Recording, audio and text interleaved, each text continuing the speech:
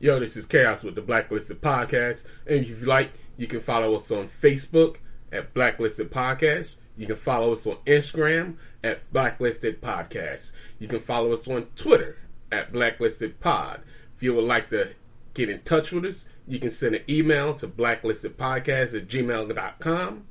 And if you would be so kind to rate and review on iTunes, Google Play, Spotify, iHeart, or wherever you steal your free podcasts. Fade to Black. Greetings, true believers. Greetings, Stan Lee here, welcoming you to the latest harrowing adventure. 10, 9, 8, 7, 6, 5, 4, 3, 2, 1. RAC-130 is in the air. The official adventures of Blacklisted. We interrupt this broadcast to bring you the following breaking news story. Leading the fight, one man fate has made indestructible. His name, Dubious. Blacklisted. This is not a test. This is your emergency podcast system, announcing the commencement of the annual Fade the Black, sanctioned by Blacklisted Podcast. Commencing at the siren, there will be no holds barred. Anything and everything will go down. And now, here is your Blacklisted Troopers. Check it out for those that know me. Welcome me back. Real slick beside the others. Straight up and down. Yo, you know what I'm about. Fade the Black.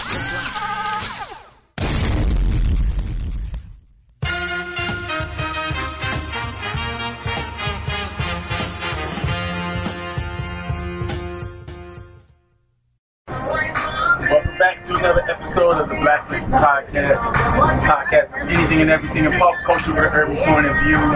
Today is going to be a special episode that's very, very dear and dear to my heart. That is professional wrestling. Not just one organization, but basically the history of professional wrestling and how I think, and I don't give a fuck what anybody say, love them or hate them, they're the fucking most dedicated, hardworking athletes, period, in any sport. Any. And if you want to argue with me on that one, I will fucking argue with you on that. Because there's no other sport or business that has to do what they have to do. I'm your host, Nubius Black, and I'm here with Chaos, the Minister of Defense. Yo, what's up? He's a former tag team competitor with myself as the Midnight Syndicate. I'm here with DJ Academics. What's up? Academics wrote and produced all our entrance music. I'm here with MC Zero Balance. He was a guy that thought wrestling was real and came in the ring to help me one day. Yeah, that worked out well. And we're here with the Big Sage. Too bad he never got into wrestling. He would have made a lot of money. But I digress. When did you, Zero Bounce, get into wrestling? Seems like everybody here either got into it one point. Oh, as a kid, watching it good, watch wrestling, right there, the thing in the house. Oh boy, so after you get finished watching it, you practice. Right. Now, so we let it down, got to the point where it got real competitive. So competitive that we start cutting up the carpet to get 10 pounds. Like that. Up the carpet, I don't even see hardcore. Yeah, but the back of the carpet, it was, we talking this old school. Right. That shit was sturdy. You can write on the back. Right. You know what I mean? So we had that cross hatchet. That cross hatchet on it. Yeah. And then when you hit him, you know, got that little rough. And the brush burns. Yeah, man. What about you, DJ Academic, professional wrestling? When did you get into it? I started out actually wrestling first in like the high school started wrestling in 6th grade, and then I went to junior high school when I started watching like wrestling on TV because my grandmother was a fan of it. So then I started like he said, I used to feel with somebody out, they're doing the same thing, wrestling, right? Mimicking and fucking each other up. Yeah. We need you. Chaos is doing a show within the show about video games. About wrestling. When did you get into wrestling? Well, at the age of 10. Good eye. Because you know that big ass was laying in on the cat. About the age of 10, so. And it was just something that came on Saturday mornings or Saturday afternoons, depending.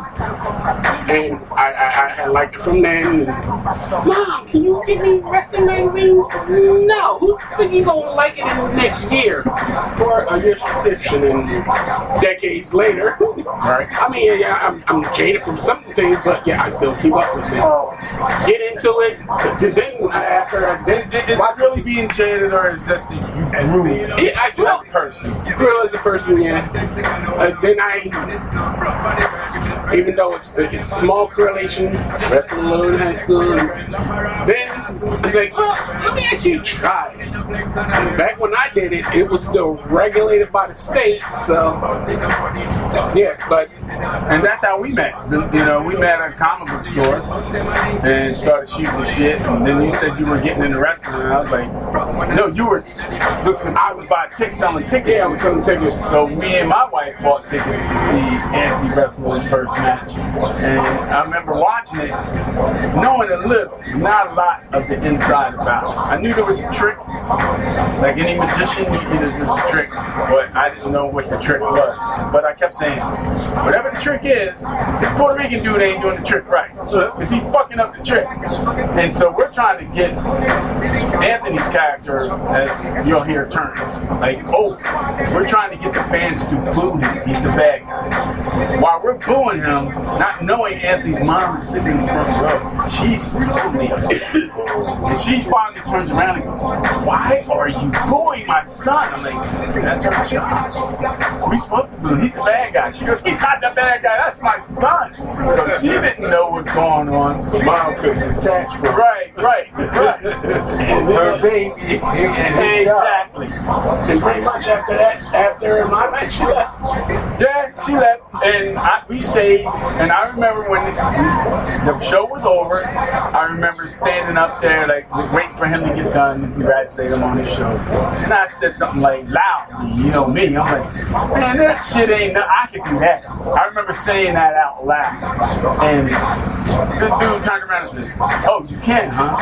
I'm like, yeah, you know, what the fuck? I don't know who you are. Yeah, I can do that. He says, here's the address. Anthony will bring you to me and we'll see what you do.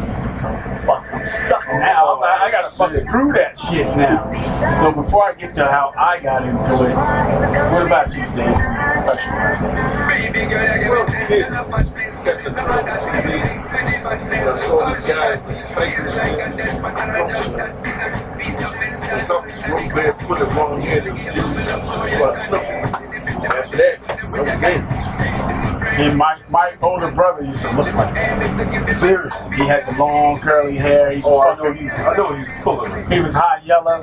Oh yeah, ripped the back shreds. then the high yellow was lit. Ripped the shreds, kicking holes in our ceiling. What? 5'4". He was the smallest and the oldest in our clan, but I used to, just like Sage says, I used to look at my brother and think he was doing myself. So as a kid, I watched it sometime when my mom she regulated that shit, you know what I mean? But my dad, at the time, he was a big bar. He owned a gas station not too far from here, and he was a mechanic. And when people didn't have the money to get the gas, they bartered with him. Yo, hold my Rolex. I'll be back around with the cash next time I come around. Not, my dad's keeping that Rolex, you know, and that money's coming out of his pocket. You know, he has to fucking allocate gas about per gallon. So one day, I'm sitting at home watching something. It was hot, and I sit and watch TV in my drawers, right? I'm like 6 or 7 years old in my drawers. And my dad's like, get up. I said, where we going? What you worry about? I got somewhere to go. Why you want me to come? When you coming? You're coming.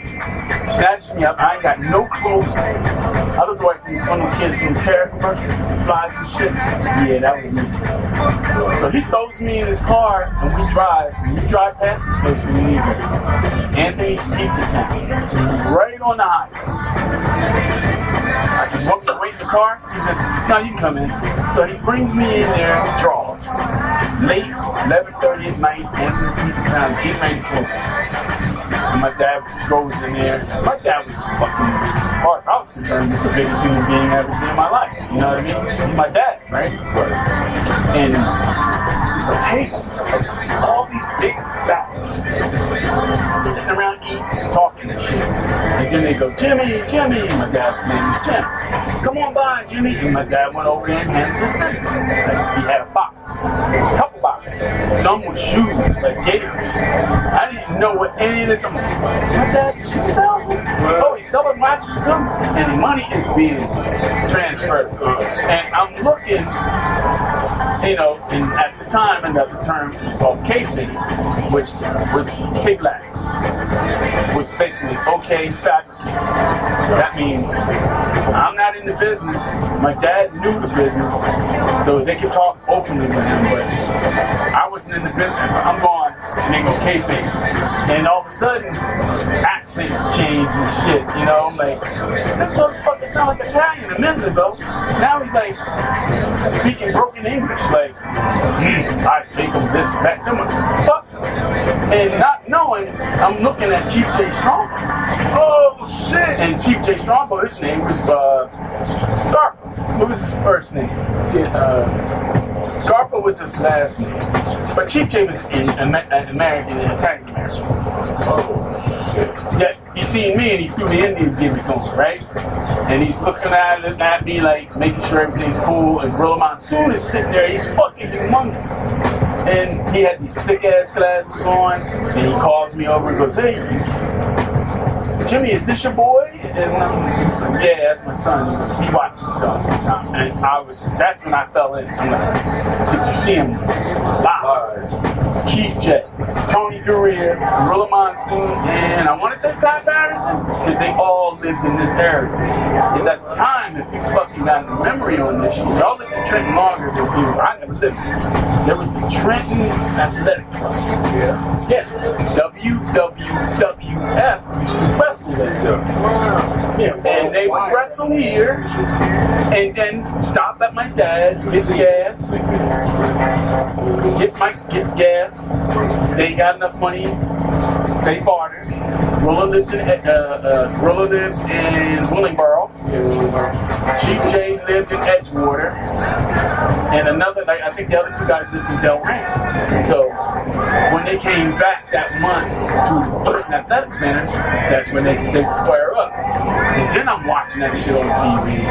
Then I'm saying, oh shit, my dad knows these fucking guys. And nobody believes me when I tell them, because who's gonna believe me, right?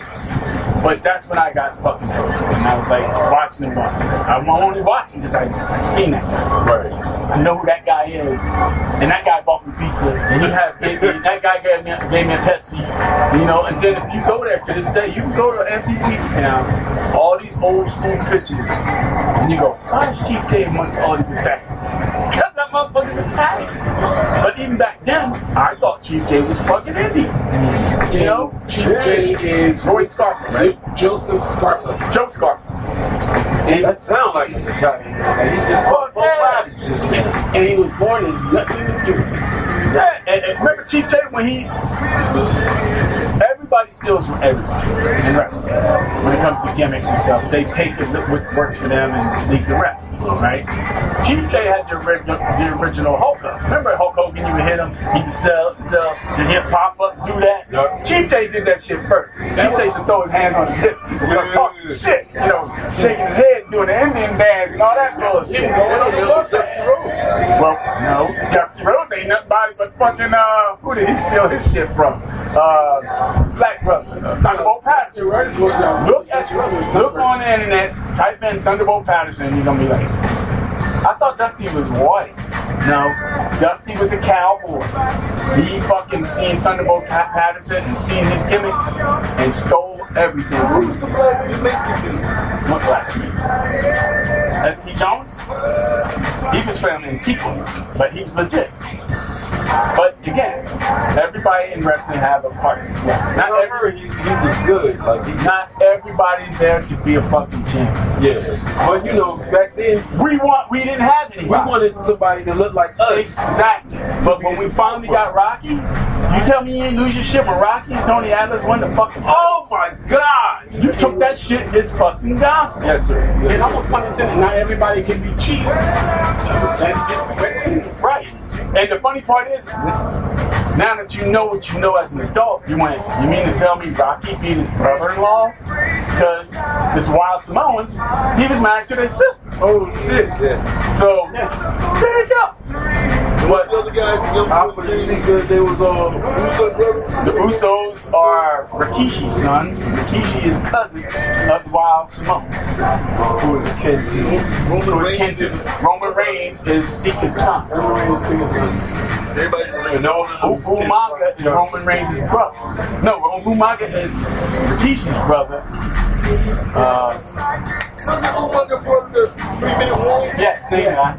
And so is Rosie. And Rosie is Roman Reigns' brother. Rosie died, and so did Jamal. Umaga, they both died recently. But wrestling, like you know, is an old, it ain't nothing. It's been back in ancient Africa, ancient Greece, ancient Italy. Any ancient culture had wrestling. You know, the toughest warrior, the two warriors fought. But then, if you're fighting for the death, who's going to want to fucking fight that next guy? You know what I mean? That's almost as crazy as fighting Tyson in his prime. Who's going to want to fight that guy next? You know what I mean? But no one came to, they were having wrestling matches in this country that it spawned from the carnivals. Carney. And they would have a guy like step right up in someone like Cameron size.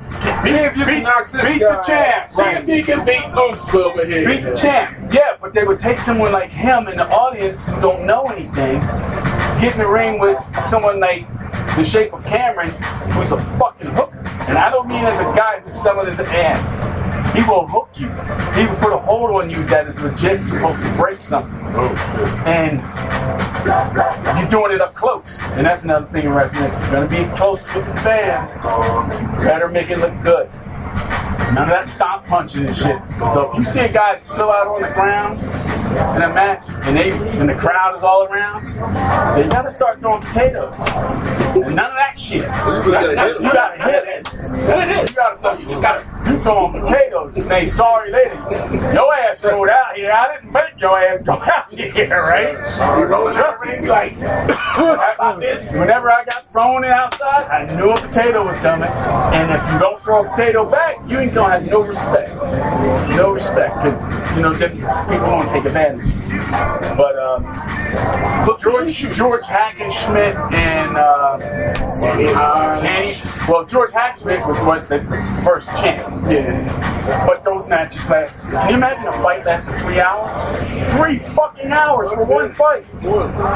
George Hackenschmidt won against Frank Gotch. Yeah. And then Frank Gotch beat him, and then they realized we got something here. What if we fucking keep it to a minimum and have people come in and y'all trade wins? But just make it look good. You know, make it look good. And then the Gold Dust Trio showed up. Because Gold Dust is a term. Gold Dust Trio was, I got the names, I almost forgot. The blinding lights on like Ultraman. The Gold Dust Trio was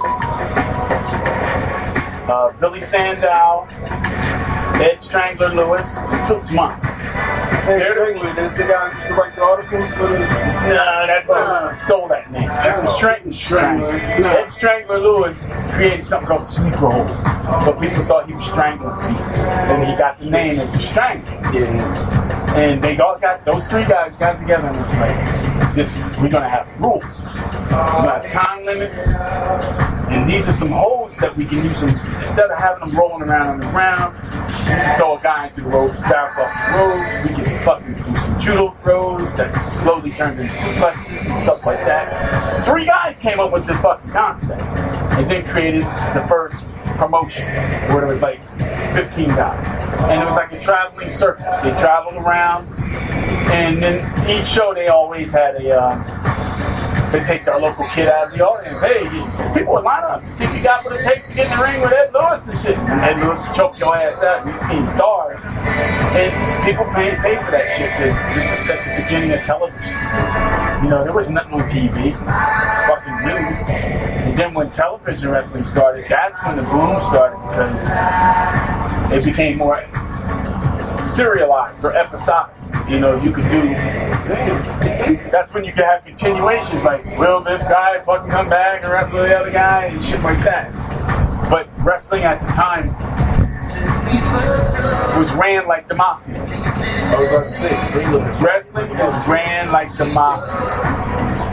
You know how you had like Kansas City motherfuckers they never came to New York to start no shit. That's how it went. Wrestling had the Northeast had a spot which was ran by Vince McMahon's grandfather, Jesse. And then you had like North Carolina, you had Carolina territory. You had like 50 fucking territories. Yeah. Each territory had a champion.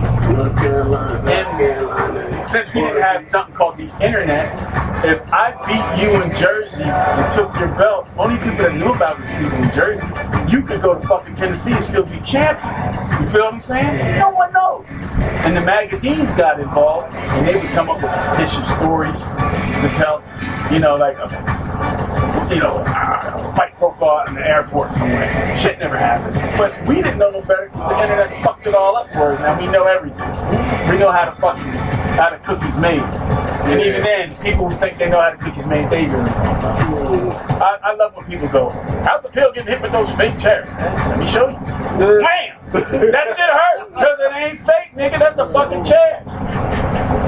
Yeah, I love to do that when people say, it's like, oh, I run the gym. You can come down there and see how fake it is. Man, they still saying it's fake, man. You can't. One guy I work with, I told him that. I said, well, let me do this. I run the gym. I need the address. I gotta go there today to do some training. Let them smack the chair. Here's the thing for you also. You talk about you wanted to see one of us. Back then, if me and Chaos were wrestling on the same show, guess what we're gonna wrestle? We can't wrestle white people because the crowd would fucking kill us, especially if we're booked to win, which is be fucking insane. If you hated that brother that much, let him win over white guy. Racism is in everything in this country, everything. When they were finally letting black people go into the arenas to watch wrestling matches, they had to sit up in the fucking, and what was it called? The crow's nest. Because you were a black crow. Wow. Yeah. Wow. Come on, man. Damn, I ain't hear that. You're right. I ain't hear that. That was way before we started saying the nose did. They said the crow's nest. Damn, I forgot about that. Yes, sir. And if you want to be champion back then, if Hulk Hogan was champion back in the fucking 50s and 60s, he'd make it a day. Because motherfuckers gonna test you. Hogan don't know how to wrestle. Hogan was a performer. It's different. Hogan, The Rock, performer. It's different. Kurt Angle, wrestler, will fuck you up 9 times over. Don't be fooled. Do not be fooled by the little hat and the fucking goofy phrases he had. Kurt Angle was probably top 3 toughest motherfuckers on the planet. Top. I don't give a fuck who you put. Kurt Angle in his prime, whoever you put in front of him, I don't give a fuck what discipline you fucking. Kurt Angle, if he gets his hands on you, you got that. It's simple as that. And he wrestled heavyweight in the Olympics at 210 pounds. He's wrestling 300, 400 pound men. Fucking these guys up. And his neck was broken while he did it. With a broken freaking. And that's also the gold. Fuck yeah, he won the gold medal. Kurt Angle was fucking. What? some of this shit, dude. And then watch when he gets into fucking pro wrestling. And you could see the guy, somebody finally loses their mind. I'm gonna test this. Angle will wrap you up, and the person start changing colors and shit. And then he'll go, and let go. You know, because you look at Kurt and think, okay. You look at Brock, you think something else. Because he looks like something that came out of Lord of the Rings. Ask Brock Lesnar how tough Kurt is. Whooped his ass. And then they both got suspended because they fought before a fucking live televised event. And fucking Lesnar got hurt. From who? Kurt Angle. That's fine. So they was fighting for real. Because the fucking other wrestlers was like, I bet you can't beat him. I bet you can't beat him. And they fucking got them all riled up. And before the show started, they got in the ring. Kurt took his ass down and started bending shit. One of those. Can't you go over there? He started. But then again, I don't know what's scarier, that? Yeah, no, go ahead and see if you can. And then you got motherfuckers in an airplane 5 miles above the ground and going, well, I'm Mr. Perfect. I can beat fucking Brock Lesnar's ass. All right, let's try it on a fucking plane over the Atlantic Ocean near the fucking emergency door.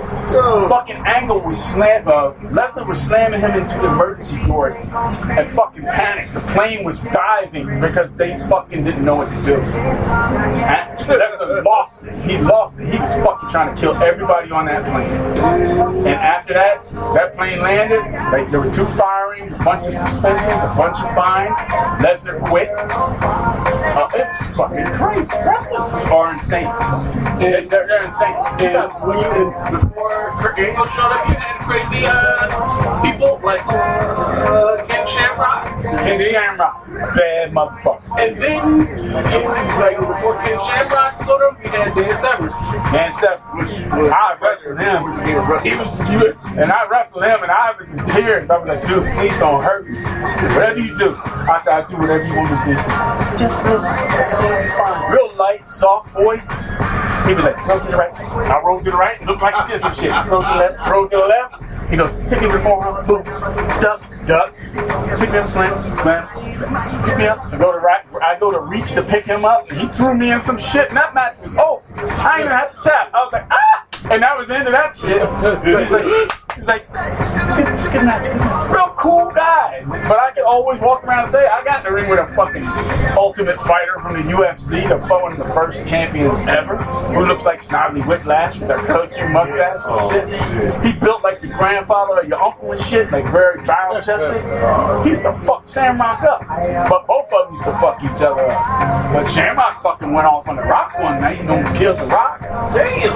And then like, you ever see them shit where like the bad guy Rock rolled out the ring after doing some shenanigans and run to the ring, he's jogging, he turned around, Shamrock is on his ass, Jack, and he fucking starts booking this, and the camera went blank. Shamrock was on top of his ass in the back, swinging punches, and they were like, yo, Frank, Ken, it's not real. Calm down, Ken. Ken just fucking snapped. Had to take like 5 motherfuckers off of him to fucking beat up the Rock. Frank was the man too.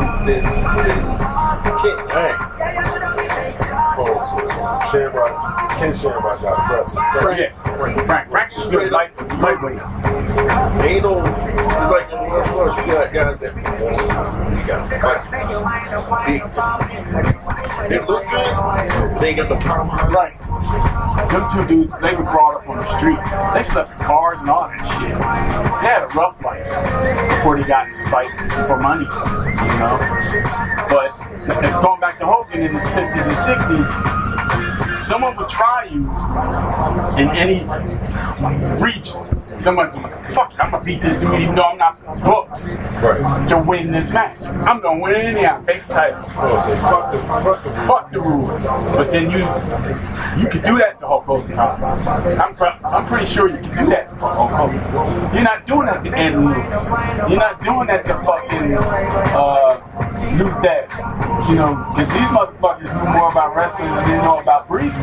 They will fuck you up. Lou Thesz, he retired in his 80s. This dude was the man. He's fucking insane. Insane. Like, back then in the 60s and 70s, you know, like, there was a guy named Exotic Adrian Street. He was the prototype to Goldust. Okay. He pranced around. He had the blonde hair and the fucking weird makeup. His face was painted like a butterfly, and everybody thought he was gay. They called him faggot and all that shit. What was his name? Exotic Adrian Street. It's not Adrian Adonis. No, Adrian Adonis knew fucking handle himself too. So they got fat and out of shape. So people would want to wrestle Exotic Adrian Adonis because they thought, well, I'll look like a fucking tough guy in front of my family beating up this faggot. Because that's how they would say it. I'm gonna beat up this faggot. And this is back in the day where good guys was in one locker room, bad guys were in that locker room. The referee told you who was going to win in the middle of the ring, and you worked from there. It wasn't like me and Chaos gets together and we fucking hash out what we're going to do. That ain't how shit went. They spoiled now. Adrian Street, bare knuckle boxing champion, and Britain. That's his wife. She designed all his costumes and stuff. Yeah, he was bare knuckle boxing champion in England, and back in Blackpool, where motherfuckers were dangerous. Oh shit. Well, fuck you. If you also sort of remember Blackpool, you also hear somebody named William. Remember Steven Regal? William Regal? Baddest motherfucker. Dude, he's in the top 5 of tough motherfuckers. Fucking fighting period. He will fuck you up, dude. The dude is legit. There's a lot of guys like what I'm getting at is there's guys out there, they have a role. William Regal's role sadly was not to be world champion. He can have a regional title, he can be intercontinental champion, he can be the king. But he'll not, because you need certain things to be world champion. You need to have good look that catches the eye. You gotta have a good rap that catches the ear. And you gotta have the promotion that has the promoters gotta fucking trust you and willing to push you to be their champion. Because nobody's the champ in wrestling unless the promotion tells you you're the champ. I don't give a fuck how good you are. There's too many good wrestlers out there to prove you wrong with it. But Regal will fuck you up. Fucking Fit Finley will fuck you up. These are fucking legit tough guys. And these British motherfuckers are insane. Then you got the Samoans, all of them are fucking crazy. Topped off with fucking King Haku, who's the toughest motherfucker in the world. Damn, dude. When Scott Steiner tells you I would fuck with him, that's insane. Scott Steiner is a psycho. Fucking Scott Steiner pick you up, punch you out, step on you. Ming pulled the guy's eye out of the socket just because he spit on a fucking dude digging a ditch. Oh shit. The guy he was walking with, another wrestler who we've seen before. Remember Jimmy Jack Funk? Back in the day when we was kids? Right! Yeah. Terry Funk and Jimmy Jack. Well, him and Haku were walking down the street to a restaurant, and the guy was making fun of the dude digging a ditch. Yeah, Haku took offense to that shit. Threw him on the ground and tried to pull his eyeball out and said, I'm stopping pulling your eyeball out because you need to make a living in your family, just like that guy in that ditch. I want you to remember that. And that's just one story. This is a guy who bites noses off in bars or pulls teeth out with his bare hands. Every time I seen him, he was cool, but I wouldn't want to fuck with him. AKA King Tonga. Yes. Damn! Hey, not too many. There's only a fucking handful of people I know fucking Andre wouldn't fuck with. He's one of them. You know another one, bad motherfucker? Been his name, Bad News Brown. Bad News Brown will fuck you up. So he was that dude, for real? Fuck yeah, he was fucking Pan American Games gold medalist in judo. Damn! Andre slipped up and said the nigga word on the bus tour one day. So Bad News Brown. Andre said nigga to Bad News. Bad News went to the bus driver and said, excuse me, sir, pull the fuck over. What you gonna do when Bad News tell you to pull over? You gonna pull the fuck over. Then he says, Andre, let's hack this out, get it on. Bad News went out inside the road. No one else came out the fucking car, out the bus, because they were scared. And Andre went out there and pleaded his case. I'm sorry, I did not mean it. I don't know what I was doing. I was drunk, I was hot. Every excuse under the sun. And from there on, no one fucked with Bad News. When Roddy Piper painted himself half black, that was not Bad News' idea, that was Vince's idea. And he told Vince, Bad News said he didn't like that gimmick. Piper claimed he didn't like the gimmick. And Bad News said, I just hope a bunch of brothers find you in the middle of the street and whoop your ass. And what did Andre do to help Bad News out? He found the fucking paint remover in the locker to take the black paint off and threw it away. So Piper's going through the hood looking like that. Oh, shit.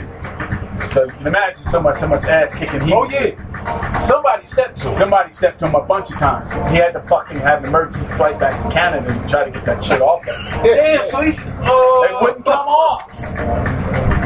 Andre was helping him. You know what? I fucked up on you, Bad News. I'm going to help you out with you. Make this right. He made it right. Make you whole again, brother. So again, if you had to be the champion, the NWA champion back in the day, you had to fucking know how to handle yourself. That stopped when Ric Flair became champion. Because Ric Flair is a great performer. Harley Race was a fucking fighter. Harley Race will fuck you up. Harley Race was like, he looked like a crazy, like, he just walks out of Klan rally, just beats Klan. It ain't like he even likes the Klan. He just looked like he would just beat Klan people up, black people up, anybody in his fucking way. Harley Race was not one to be fucking with. And while he's looking up, here's two more stories of Haku Remain where we'll follow. He had a little penchant for some bar fights when people were telling him to stay. Oh yeah, he would fuck you up. So one time, he going after one of these bar fights, got arrested. 4 cops. Got him handcuffed. All of them sitting there, getting him with face, and he's treating it like monopoly, no selling it. Then he snaps the handcuffs. And say these ain't big enough. You can see some of the fucking shit online where they're spraying fucking Mason in his mouth and he's eating it like hot sauce. And this one is more reputation than an actual thing, but he had a job in WCW for so long. Oh yeah, nobody wanted to fire him. They were like, why is he still here? We never see him on TV. They were like, you gonna fire him? Eric Bischoff said, I ain't fucking firing him. And Eric Bischoff was the boss. They said, another quick Haku story. Haku's talking to Chris Jericho and a couple other smaller wrestlers. And I don't mean to degrade him. Compared to Kevin Nash, everybody's small. Right. And Eric Bischoff walks up and starts talking to Haku like, I got something I got to talk to you about. Haku stops the owner, the president of the company, who signs his checks and says, hey, I'm talking to my friends, fucking apologize. Now. And the funny thing it was Eric Bischoff and your favorite wrestler. What's his name again? Greg Gagne. Greg Gagne was there. He says, you both fucking apologize to my friends right now. And they were like, sorry guys. Sorry, Haku. And they walked away. And they never fucked with him. Haku left wrestling when he wanted. And then he walks into Japan and can get in any ring right now to wrestle with his son. And who's going to stop him?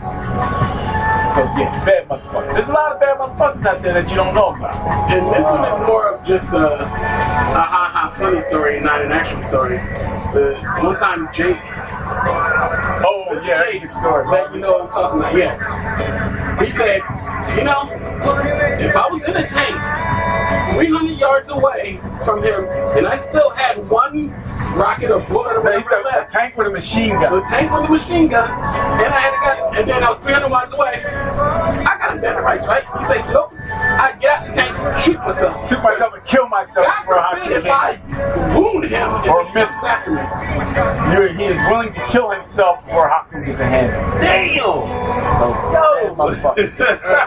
Bad motherfucker. But then, all wrestlers, everybody, including when we wrestled in our little whatever we did, I mean, the things you think, football players, basketball players, boxers, any other martial artists, any of that bullshit. Do they gotta pay for their transportation? Usually in the NFL, that's all paid for. Major League Baseball, paid for. Transportation. That includes hotels. You gotta pay for where you're staying. You gotta pay for your food. You gotta pay for your training. Like, you go to the gym. Maybe you made a reputation where they're like, fuck it. I wouldn't mind having that jacked up motherfucker coming to my gym, maybe fucking bring in people because they might see them. But you put more money out. Your gear. Those costumes you see to this day. They pay for that. That's getting taken out of your check. None of that shit is free. Now, WWE, they have a seamstress in the back making up your stuff. But you pay for that. Or you can go outside and have somebody make your gear. But either way, you gotta pay for that. If you want to have that look, you pay for it. You gotta pay for everything. Everything's paid for. And the sad part is, you can be like, I remember when Batista came in and he had to pay. He came back from being gone for a while. And he came back and then he was getting some new tights made the night of the show. He had to fucking sign a fucking per diem, like a IOU slip to the girl who sold up his tights so she could hand it in events. This dude's in a fucking main event and you won't let him wrestle until his tights are paid. So, all that shit you're paying for. And then, if you're doing it on a Sunday, you best believe you're doing it on a Monday. You best believe you're doing it on a Tuesday. You might have off on Wednesday, and then you're going to come back on Friday or Saturday, and after the joint schedule is. And then you might have double shots. Back in the 80s when Hulkamania was running wild, Hogan would wrestle in fucking New York, main event. Fly to fucking Florida and wrestle again, the main event. That's a double shot. And as much as I don't like this man, I never liked Hulk Hogan, but if I looked at the fucking bookie sheet and my name was under one of his matches, you know you're getting paid. Because they pay you by a percentage of how many people showed up. Hogan brought people to the fucking dance. So that means the days that S.D. Jones fought Hulk Hogan. He got paid, baby. Everybody on that show that Hogan was on got paid. They wanted to be on. They got mad when they wasn't on the roster. And sadly enough, it's like the story is you paid to see Hogan, but you stayed to watch Savage. Because Savage was the fucking wrestler. But Savage is also the guy who created the old, I got a book of moves I want you to fucking remember when we get out there. You know, Savage's match, he had control of everything. Too bad we didn't have that one. Steamboat versus Savage. Steamboat was like, I don't remember all this shit. Yeah, you remember it. Ricky Steamboat had a good look. Fucking jacked to the gills. Fucking never went heel. Ever. He's one of the few guys I've never seen turn heel. He's been babyface his whole career. And his name was perfect for being a man. Oh, he had a great fucking real last name. Richard Blood. His last name was Blood. What? Richard Blood. Oh, shit. But there was another Hawaiian wrestler named Steamboat, and he kind of resembled him. But then, like a dummy, you get married. I ain't saying being married is bad, but when you gonna put her in your business where she owns the rights to the character, Ricky Steamboat, that motherfucker couldn't wrestle for a while because she got a divorce and had the rights to the fucking name. Oh, wow. Yeah, shit like that. You don't get that in fucking football. You know what I mean? You just get a bitch that break up with you and she's on fucking Basketball Wives or some bullshit. She don't tell you your whole life story about why you dick so strong. But then there's styles of wrestling. Believe it or not. You know, you got the lucha style, which is the Mexican style. You got the Japanese strong style, which is basically the style you use when you roll outside the ring. You do that inside the ring as well. So it's like, say you're sorry now and go out there and beat the shit out of each other. Which they don't work a busier schedule as WWE, but if they did, they would cut that shit the fuck out because your body can only take so much. There's the hardcore style or the Southern style. That's about the Southern style. Hardcore style when you fucking use tables and chairs and shit like that. Then you got deathmatch style where you're blowing up the ring or going through glass or fucking hitting the head with fucking light tubes and stupid shit like that. But to each his own. If you like that shit, that's the shit you like. Right. And you know, and that's the shit you like. But then you got Pancranian style, which is real. That's UFC before UFC fucking became UFC. In ancient Greece, it was called Pancranian. You just went out there in bare draws, no gloves, no fucking shoes. And you handled killed that shit. You could use fists and stuff. You know, Greco-Roman, you could punch. You know, freestyle, you can't punch. That's all joint manipulation. Then you got Frank Crazy, and you put all that together. Shirashi did that shit. Minoru Suzuki was the fucking king of pancrase. And I tell you what, if I'm walking down the street, Brock Lesnar's coming at me and he's mad, and I go across the street and Minoru Suzuki's coming down the street and he's happy, I'll fucking take Brock. I'm gonna go fuck with Brock Lesnar. Because Minoru Suzuki's a fucking insane motherfucker. But he knows his role. His role is to never fucking win the championship, but to beat the shit out of the babyface until that fucking guy gets so much sympathy that when he finally wins, Minoru Suzuki made it. You know what I mean? Everybody has a role to play. You know, I used to fucking do it, and I never realized it until I started doing it on my own and realized, oh, they do this all the time. When I was booked to wrestle first, I said, well, man, that's bullshit. I don't want to wrestle first. Because you would hear curtain jerk, do the curtain jerk, first match. Oh, shit. After one of those, and I'm like, you know what? I said to myself, on the first fucking match, I'm going to fucking bust my ass and be the best first match you ever had. Once you do first match, and your fucking first match is better than any match on the show, they get mad at you. Me and Anthony wrestled first matches on tag teams. Yeah, they were telling us, now look what we got to do. Yeah, because you guys are out there doing this, now we got to work hard. Fucking don't put us on the first match then. And sometimes that's all. I would love to be on the first match. I'm like, all right, top this. I go out there right. People say wrestling ain't real, and they don't have no competition in it. All right, bullshit. I'm competing against you, him, and him, especially if y'all got singles matches. I want to make my shit look better than anybody's shit out there. And then what happens is, ironically enough, and it's funny, because people go blind, I call it wrestle blind, that Cass and I would wrestle a match and do some crazy ass shit first match. We stay for the whole show and then take the fucking pulse of the crowd. We would just walk in. So, what did you like the best? They're talking to us, not really realizing us is who they're talking about. Don't get this the wrong way. Them black dudes out there doing that crazy ass shit. That shit was insane. I said, what? You didn't like the main event? But our lip syncs. I don't remember the main event. They remember the goofy shit we pulled off. I can give and you that's how you do it. A specific event, because when you go to these things, you also have to have like a doctor and so on and so forth. We had our match. The main events involved guy on the 2 guys on the ladder. One of the valets, either her top came down or her pants came down. Remember when the dude's nuts came out of his pants? Yeah. I remember that one. And then at the end of the show, there was the nurse who was there. So I asked her, I said, so how did you like the show and everything else? I said, so did you like what you remember? I said, yeah. I said, yeah. So the guy jumping off the ladder and the lady hanging out, she's like, happy? I was like, yeah. I remember your match. Yeah, a lot of shit they don't even pay. She was fucking reading her fucking phone or something the whole show. I didn't even know she was even paying attention to it because she was a real hot nurse too. Yeah, titties fall out. And no one notices that, but they notice me and Anthony out there fucking rolling around with a mannequin, screaming and hollering and shit, doing stupid shit. We fucking turned that shit out to the point, again, that shit was the bomb. We're trying to lift your job as in any group. You're trying to lift up the whole organization, right?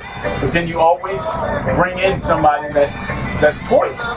They would bring in poison, and poison be like, stop booking these guys and making everybody look bad, but you can book me to look good all the time. And that's what happened. We worked for 2 promotions that went in like that, you know, and that's wrestling is its own worst enemy. They call us in. So did the promotion actually see that you guys weren't? Oh, after the shit closed down and they went broke, we wrestled for these people because they were younger kids. We call them kids. They were in their 20s. They were kids that we took no watched us wrestle. They used to watch us wrestle when they were kids, and they were just like, "Can you come out of retirement just for this one time?" And we kept coming out. And we went to their gym and started helping training for free. So then when you get a guy go, hey, I had a fucking tryout with WWE. Did you get the job? No. But I'm a superstar if you hire me and they're paying him. They were paying this one guy, I ain't gonna name names. They paid these 2 cats. Hey, no. I don't feel. But and it just say you're paying these guys. That's what I'm telling you. I'm telling you what you do with your money. But you're paying these guys their transportation. Plus you're giving them a payday. When the money that you're giving us, they'll give us an envelope. I'll give it right back. Here, buy some equipment. You go need some equipment. Buy some new ropes. You know, I'm just doing it now because it's fun and it's not that far of a fucking drive. This guy will come in there and you're paying him to train you. You already know what to do. When you train to wrestle, I'm gonna tell you what you're gonna learn. You're gonna learn this in a school. You're gonna learn how to fall, and it's fucking harder than you think. On your face and on your back. Because you're doing something you're just naturally not. You got to unlearn what nature taught you. When you're falling. You got to learn how to tuck. And roll. Everything break falls. All that shit. You got to learn how to simple stuff. You be like, oh, I watched it on TV. I know how to throw a punch until you fucking dislocate my jaw and I'm kicking you in the nuts. You got to learn how to throw a punch. You know how you learn how to throw a punch? Believe it or not, it's called string. You take a string or a rope, you hang it in the center, punch it, don't touch it. You can throw a punch after that, and you get muscle memory of throwing that punch, and that fucking string ain't moving. You're gonna see when I show the match of Rock and Austin. Rock uses three fucking S's on him. He does the stomp, he does the slap, and he does the snap at the same time. I don't have coordination to do that shit. That motherfucker, you watch him, and he's fucking doing it. Me, I'll be concentrating on the punch, going too far in, or my slap is late, and it'll be like an old karate movie, all fucking off and shit. But The Rock had timing. One thing that, you know, he was a naturally gifted athlete, and he's strong, and he's good looking, and he's working like nobody pays attention to his timing. His timing is fucking timing. One of the hardest things, though, I never tried it, but one of the things I've seen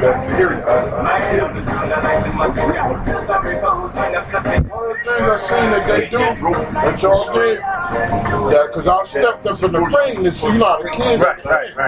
So I can see it. It's like, you know how they throw you to the rope, but then you flip over, to go over it. When I got actually up in the ring to see how the rope was, and when you flip over to grab where you at, I was like, nah, there's no way to do that. Like, and that's another thing. It's high. It's real high. I would be back to the ropes. Go back. Take the clothesline over the ropes. I was never taught how to do that shit. What are you supposed to say? I don't know how to do it when this fucking clothesline is coming to your fucking chest.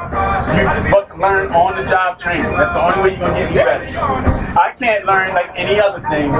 Wrestling him 25 times a damn week. I'm not learning anything. I just know what we can do. You gotta wrestle somebody better than you, and stronger than you, more experienced than you.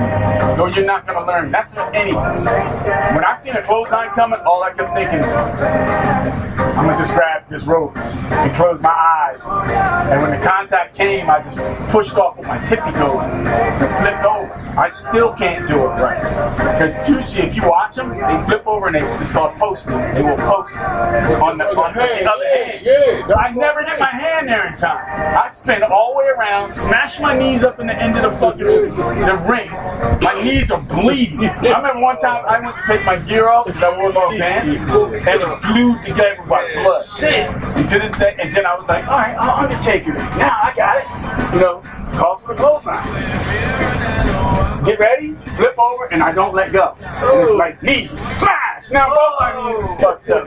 I got video of it. Matter of fact, the guy just made it on DVD. Next time I'll show it to you. When you see, but yeah, you see, I see him do that. I go over head first. That's when it was one match you went over on the far side. You went over, like you said. So at the end, I went in to see how you go on the ring to see how you flip over these ropes. So when we see it on the bottom, it don't look as high. But when you get inside the ring and see where you got to swing over the rope, it's high as hell. So you got to do the math. Do the math like this. If you fall fall, you get hurt. From the floor to the ring is 4 feet. From the floor to the ring to the top rope is 4 feet. When you fall from the top rope, like I did landing on my head, do the math, that's 8 feet. Times 235 pounds at the time on my head. No, that's 8 feet and just 225 pounds. From the floor to the from the top rope, and then from the apron to the top rope is another 4. So that's 8. So you got 8 feet. Right, put it like from the floor to the. You know what the basketball hoop is? Yeah. That's exactly what the rope. With that rope, you gotta flip over. You falling from that high. I fell from that. I figured, and it was my first time back in years, and I'm like, I'm gonna make this elimination look good. I made it look good, all right. Instead of just flipping back, when I went to push off, I slipped on the rope. So the rope rolled me out, not over and so the tea kettle. I went that way. I went horizontal, almost like a lawn dog. And first, landed in the first row. The world went black. I didn't hear anything, didn't see anything. I woke up in a puddle of blood and seeing everybody look at me like, oh my God, this motherfucker just died. But yeah, that's the one you smacked your head. You said I was fucked up. But again, this is shit that people will tell you, you know. And as far as for knowing, it's orchestrated, yes. You know who's gonna win? Yes. Are you really trying to fucking tear somebody a new asshole? No. But sometimes. You know what I mean? All I'm saying is I'm dedicating the show to New Jack. And New Jack was he was one of the nicest cats in the world.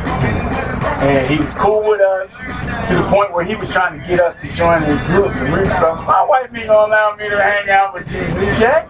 I'm married, man. I can't be hanging out with you. You raw, you real. Now, if you were like a wink, fake ass wrestler, Terry would have you sign right up. She knows who New Jack is. New Jack is real. New Jack got my ass shot. He was trying to got me. Remember he did one match with James. He said he came back. But he said after the match, because that one dude went crazy. He went all off or something like that. And he came back, he told Terry, we was all at the end, he said, yeah, I pretty much got cracked. I think it was cracked rib in the shoulder or something like that. He said, I know, I said, you know, I said, you got to get X-ray. He said, I know when I get there. Remember you said, y'all know it. When you went, I guess the X-ray, he said, yeah, it's cracked. I didn't know you was on. Right. There's nothing you can do. 8 feet. I was like, coming down on top of him, so that's what I told him. I said, that's what I told them, him and his brother. I told him, I said, especially his brother, because he wanted to do it. I said, I think you want to think about it, because it ain't as easy as I found it out there around them.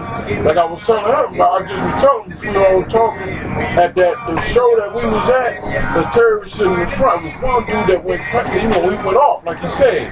And I thought, I said, it's something not right about it, because he just, like, got caught swimming. So he fucked up Angel's son. His Angel's son to go to the hospital. Angel ready to kill a dude in the back. And Rodney just came out regular like ain't nothing. He said, dude, my rib is broke and my shoulder blade is broke. I said, you might have to go get the X-ray. He said, I don't did enough. I already know. And he was right. Just know. He knew. And again, I remember who you're talking about. And I kept leaning in, which is literally what it is. You lean in to communicate. And I'm like, dude, you need to chill with this shit. Calm the fuck down. And he just kept, he was just hyping. And I'm trying to protect the three-way match. The kid, when I say kid, this kid was maybe 19 years old. Here I am in my fucking 40s. And this other guy's in his fucking 30s and 40s and he's trying to get over. And it's fine. There was even parts where he threw the kid into the corner and I would just run in front of the kid. Because I know it's coming. And I'm bigger than just so the kid. I'll take that hit. Right. And then I will tell him, chop me again, and I'm fucking giving you a receipt. And line finally, he fucking chopped it. I had a necklace on as well. I leaned down. Usually, you see a chop, if you're leaning down, the first thing they do is this. Lean you back, and I brought it back down so my necklace was made of bone. He hits his fingers, and he's fucking going, yo, man. And then I called Spot. Sunset flip. And I fucking run into the ropes. He goes down for a sunset flip. I flip over him, and I swing my right fist as hard as I can. Right in his balls. Then I look, you see me going to pick him up. Potato. Wow! And I'm fucking thinking, are you fucking getting me now? You're hurting us now. You're hurting us. You're hurting this kid. And I'm looking at the corner of my eye. The kid's dad, who took care of me in the ring, is fucking. He's on the outside like this. He's fucking burning up. He's the Cuban assassin, by the way. So he's fucking pissed. Because when he hit he got back, right?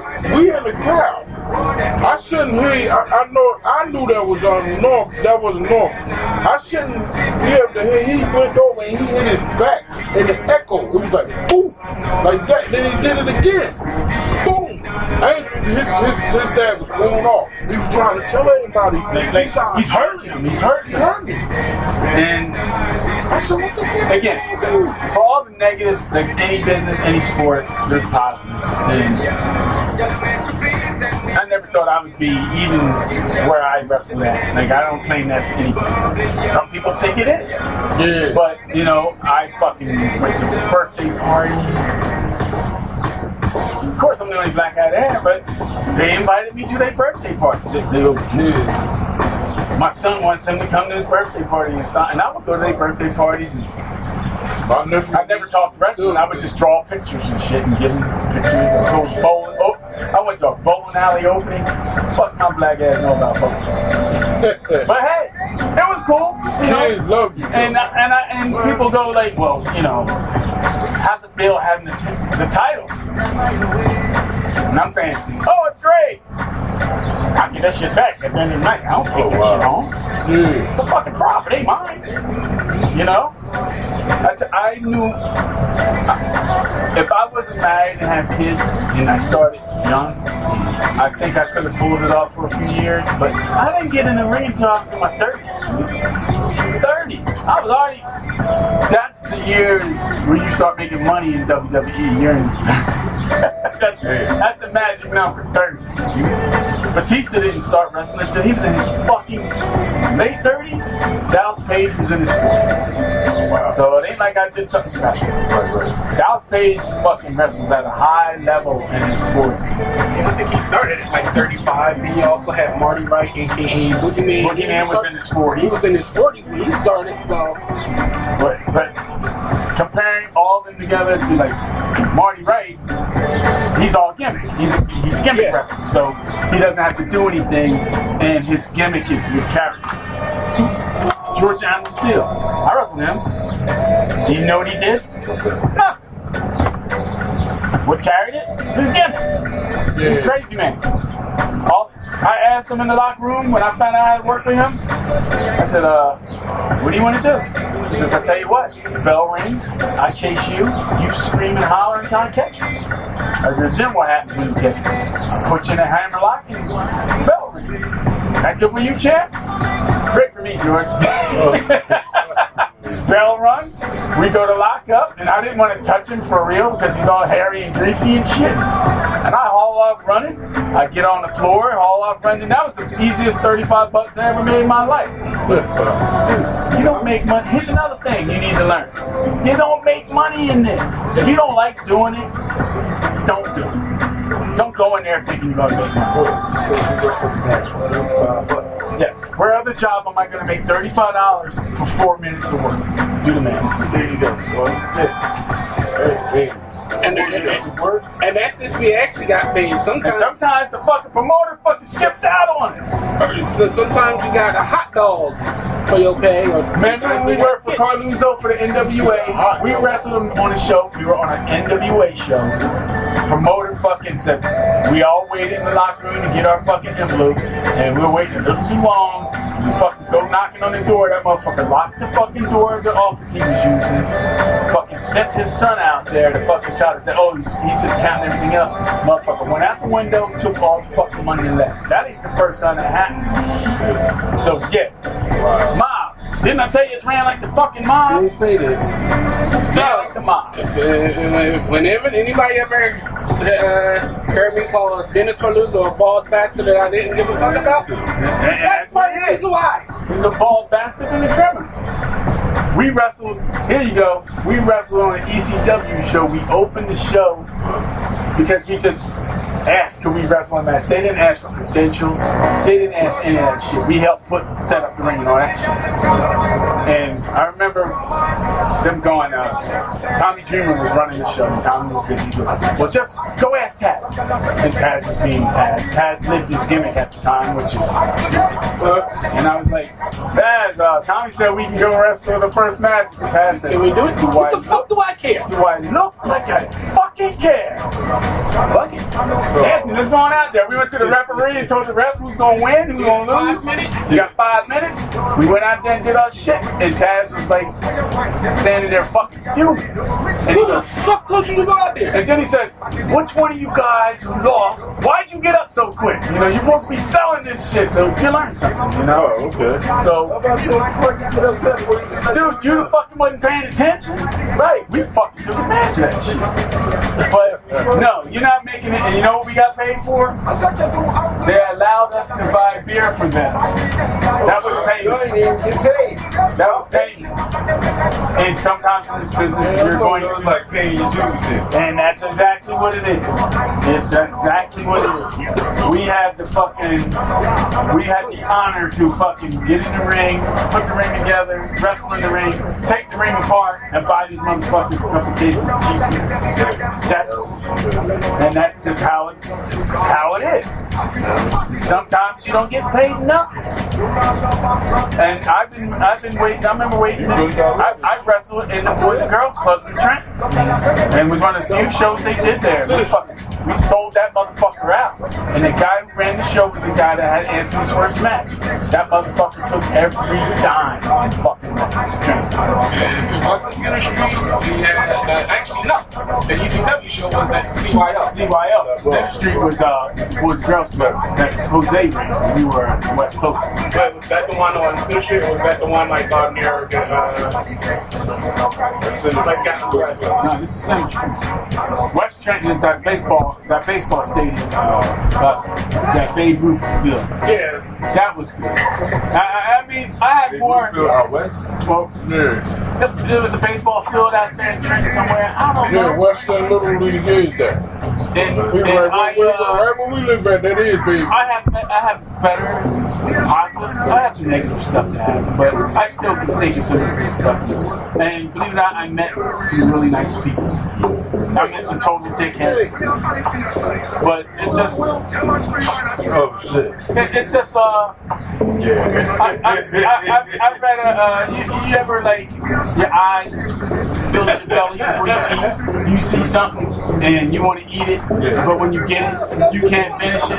I wrestled a guy that every time I wrestled with him ad nauseum, they would always put this together because I was the only one that could pull a decent match out of him. And he would get together and tell me these fucking moves, spots he wanted to do. They would give us 12 minutes. In 12 minutes, you think ain't nothing unless you got a 400-pound man laying on top of you. 12 minutes is a long fucking time. And this guy fucking, I'm gonna do this, I'm gonna do that, I'm gonna do this. The bell rings, we lock up, and he goes, yo man, take it home. What you mean take it home? We just started. Take it home, let me 10 minutes. We got fucking 11 minutes to kill, and I'm gonna fucking kill it. You gonna chase me around, I'm gonna play the heel, and I remember falling out in the fucking that dugout, pitcher's mound where the ring was at, and that fucking dirt. I was covered in that fucking dusty ass dirt. And it was funny because there was a lot of white kids there and black kids were looking through the fence. And I remember before that started, again, I put more money into wrestling than I fucking ever got. And I'm fine. I used to go to that. I fucking had printed out a bunch of pictures, like selfies. And I went before the show started. Here. I gave it all the kids in the hood that were just looking for the gate. I'm like, tell your parents, if they bring that picture, they come in on me. Come in on me. And I said, you want to wrestle fucking in front of an empty crowd? Or you want people to fucking be? Because right now, he got half. You should be happy you got half. Give me this half. I guarantee you fucking get a better fucking match. I got in fucking all these kids and their parents, they came in there for free. Because, you know, take that picture, that's gonna be your fucking free ticket. I didn't need to do that shit. I said, then you know what? Don't pay me. I don't want to pay. Having these kids come in there and keep them off the street and having some nice payment and nothing, right? And we went out there, and if it made me feel good and everybody else fucking hated it, fuck you. I'm the one fucking getting beat up out there, so shut the fuck up, right? And Terry's like, you're not cut out for this business. You're too fucking nice. And you really need to be cut for it. It's a very selfish business. When you hear about, if I knew you were on the fucking drugs and you were fucking going through some shit or you were suicidal, and wrestling is like, well, I don't want to get in his business because it's not my problem. Let him handle his business. And then when you died, I'm going to eulogize you as you were my best friend and I felt so bad. No. I'm that guy to be like, yo, nigga, you need to get off this shit. If you don't like me for telling you, fuck you. I'm going to be able to clean conscience. I cannot fucking have that on my fucking soul. And Steve Austin did it with Brian Pillman. They're supposed to be best fucking friends. And he did it on national TV and said, well, I knew Brian had issues, but I didn't want to get involved because, you know, that's just Brian. And then, here you go. You know. It is what it is. That's just not the way I roll. Terry was saying, you're not built for it. And I was like, no, I think I'm strong enough to handle it. My body can hold up. No, she said, no. Mentally, you're emotionally, you cannot handle this. Because you try to see the good in everybody. And then eventually, when you finally catch on that people are taking advantage of you, you just lose it on everybody. You're not going to lose it on just that one person that did it. It's going to be everybody around. And I know that. She knows me. And I was like, you know what? You're absolutely right. I would have never made it in this business. I helped too much to my detriment. So when you see this match we're about to show, and I'm gonna tell you the story about that, you're gonna see The Rock fucking in front of thousands of people. I want to say there was 75,000 people.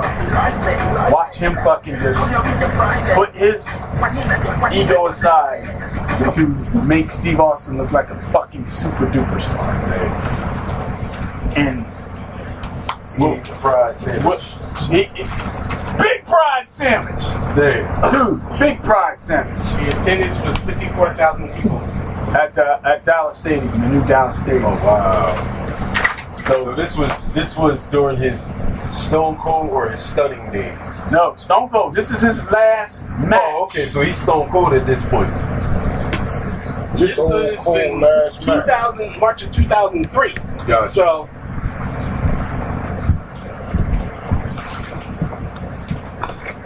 So you got the full Stone Cold. Because Stone Cold says so. But I wouldn't even say the full.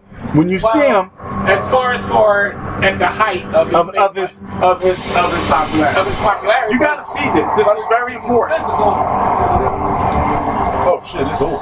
Ooh. Yeah, this is very important. You're gonna look at the faces of two different athletes. The Rock. All right, now as you were saying earlier, now he's more of he's an entertainer, but an athletic. Gotcha. Okay. There's different types of wrestling. Brock Lesnar is a fucking wrestler. Kurt Angle is a wrestler. William Regal is a wrestler. Billy Gunn is a performer. And that's not to take away from anybody. No, but it is what it is. All right, I get they it. try, and this is what you need. You need someone like Jim Ross and Jerry Lawler to put the characters over. You're listening to Jim Ross and you swear fucking Steve Austin can walk on board. Yeah. That's not wrong. Yeah.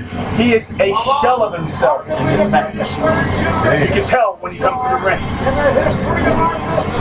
But it takes the promotion to get behind it. It takes the announcers to put it over, and it takes the athletes to deliver it. Gotcha. This thing had all of that, except Austin didn't look like he could deliver it, and The Rock made him deliver it.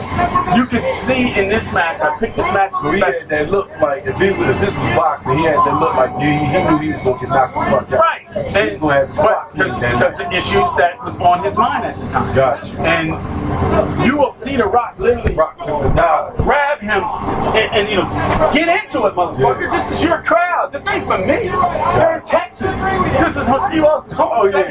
Yeah, they wasn't going to let that black boy be. Hell no, but they're cheering him on because right now it was supposed to be a babyface versus babyface match. It turns into a typical heel versus babyface match. Look at Austin's face. You tell me that looks like a guy who's ready to fucking fight. Got the ball. Wait till you see his. They're trying not to show you his face. You hear fucking Jim Ross is selling this shit, man. Look how long that ran. He had to make a fucking C-turn. Look at his face. Yeah, because he looked like the old Steve Austin talking shit and doing up. No, he got that look in his eye. Yeah, he had just came out of intensive care. Less than 6 hours. Damn.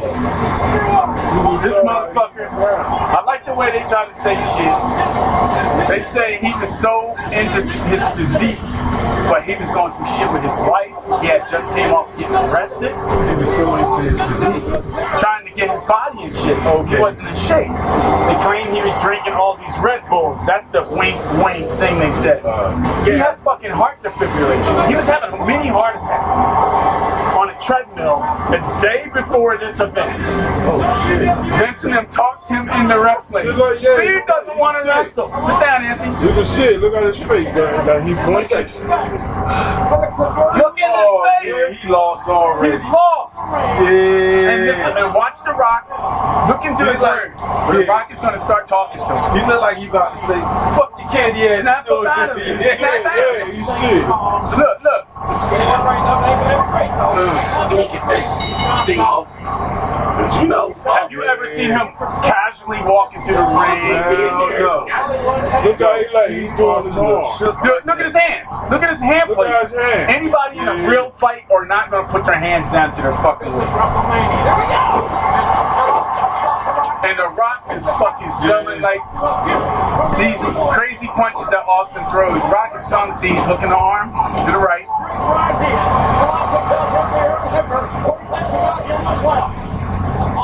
Weak ass kick. So now The Rock, he's reading the crowd. Now he just turned heel. He turned the heel back. He was like, fuck it, I gotta fucking get somebody to fucking. Because if no one changed, he would have got no crowd reaction. No crowd reaction, no match.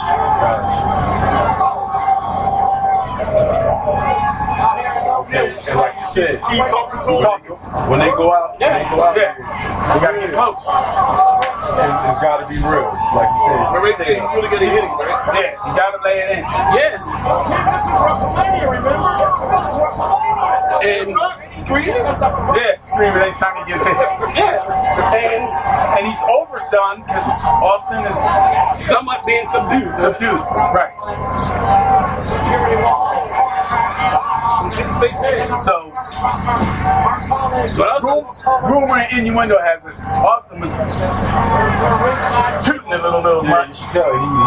And he was drinking all these Red Bulls. He claimed it says Red Bulls and coffee. I drank Red Bull and coffee and never had no goddamn heart attack, alright?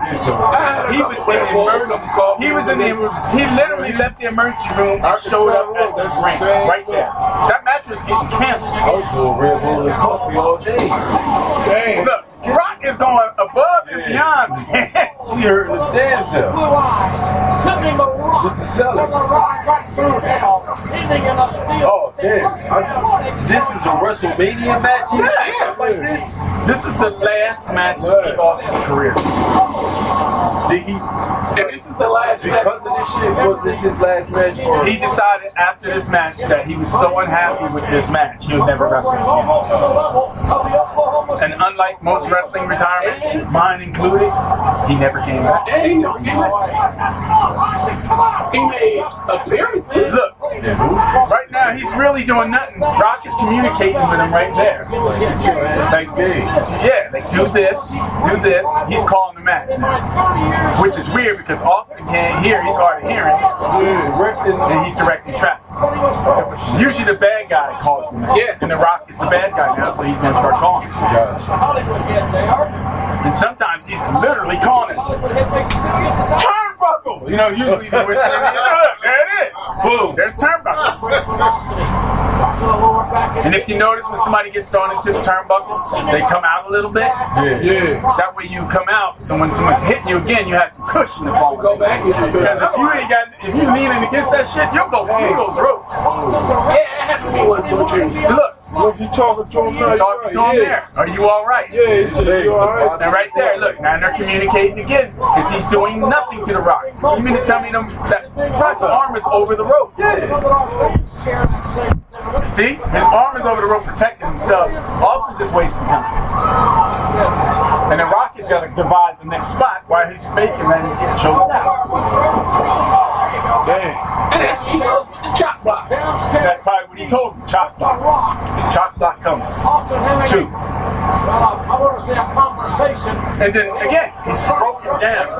Right now, mentally and physically. He has 2 fucking braces on each leg. Yeah, so the braces was real. They wasn't. Gimmick used to wear those things around for a gimmick. Hell no. I wouldn't even have any braces. Look how they would walk off. You was shouting. Yeah, they would restrict him up a little bit. And look at his hands. Have you ever seen anybody stand up like that? Only Austin and a person with really bad his knee killing him right now. Spinal stenosis. You can't do that. Austin does that to get up because he can't open his hands like that. He can't straighten his arms out. His arms are constantly like atrophy. It's fucked up, dude. So he ran so hard, so hot for such a small amount of time. He wrestled more matches than Hulk Hogan did in 6 years, and he did it in 3. And made more money by it. But look at the toll it cost on his body, his life, and his relationships. He literally became this character. He didn't hang with no friends. He didn't drive to towns. He drove by himself. He was a loner. That don't get you very far. Where Cactus Jack was like, yo man, can I sleep on your couch? And sure, come sleep on the couch. Save money. Carpool. Sleep on the couch. Share food. Either that or went to a hotel that was like $20 with like 3 people and split it. Yep. One slept on the fucking box spring, one slept on the mattress, one slept in the fucking bathtub. That's how they did it. You heal the bath. You heal the fucking hotel rooms with stuff. That's what we're gonna do when we go to New Orleans. I ain't sleeping in the hotel room. Y'all can eat a dick on that one. And I guess this prima donna has to sleep by himself. Hey, Joe Money. You want to think no shit. You snore? No. I thought you was down there sawing wood when we do a podcast. Of course you snore. Hey, yo, you snore. And this motherfucker, I don't know what he was doing. And when we went to Orlando, I woke up terrified. I thought somebody was killing us in there. That bitch was making all kind of noise. Oh shit. But in New Orleans, he was quiet. I ain't hear shit. You had a ghost in the fucking place. I said we could go back to the place where we had the ghost. The haunted ghost. See, he's Rock is getting that crowd hating him. But you see the reps checking on him. Yeah. You gotta give him a chance. This dude is on fucking so much medication right now to stop from dying. I know. I've had issues, as academics will tell you. I was so dehydrated. They said they were pumping in fluids in the fucking Austin that day.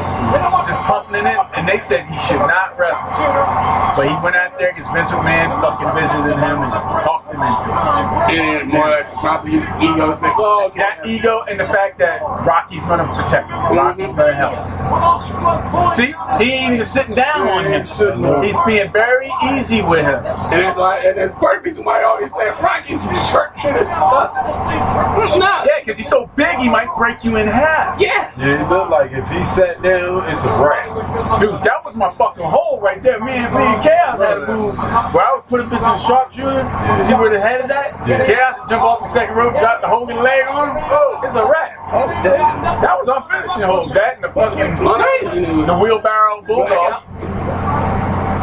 I would tag in. Chaos would grab the guy laying on his chest, grab my leg, pick him up like a wheelbarrow. And when he's lifting him up, and I'm running off the rope, I just grab, boom, drop him on his face. That's a wrap. He's laying on his back. I grab him by his legs and then swing him through under my legs. And now he's facing like this. He comes and and we kept it simple. But it worked. It was like this shit right here, Rocky is doing Wrestling 101, main event stop. It's called main event stop. Or he would have him in the sidewalk slam and then I come off. Oh, he's disrespectful. Oh, yeah. I know what he's doing. It's disrespectful.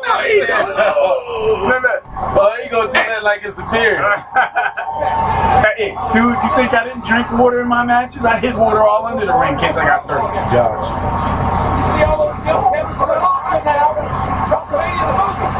See? He's trying to get Steve into this shit. This wasn't written. This wasn't told I'm gonna put your shit on. He had to get Austin riled up. Yeah. And you see how Austin turned it up a bit now. He's fucking back down again. He looked like that clothesline. And how we were mentioning earlier about getting your wardrobe paid for, all these vests that had the rhinestones or whatever on it, pay for that. Pay for that. Hey. So how the hell they pull off like a move like that? Double clothesline? You fucking used to do it to me all the time. Yo, we would swing as hard as we could, and we would spin. I would hit him, he would hit me, and our bodies, instead of being like north to south, would be south to north. They'd be opposite direction. But you're hitting here. You're not going for the throat. You're hitting the upper chest. Yeah. If you're not a dick. Like that. Anybody hit me with a desk press, I'm kneeing them right in the nuts, because it's the stupidest move ever. Well, created by Lieutenant. But technically, most of the best person. See, now Austin is feeling like old Steve Austin, right? See how it took a while for him to get hot? So now I'm feeling.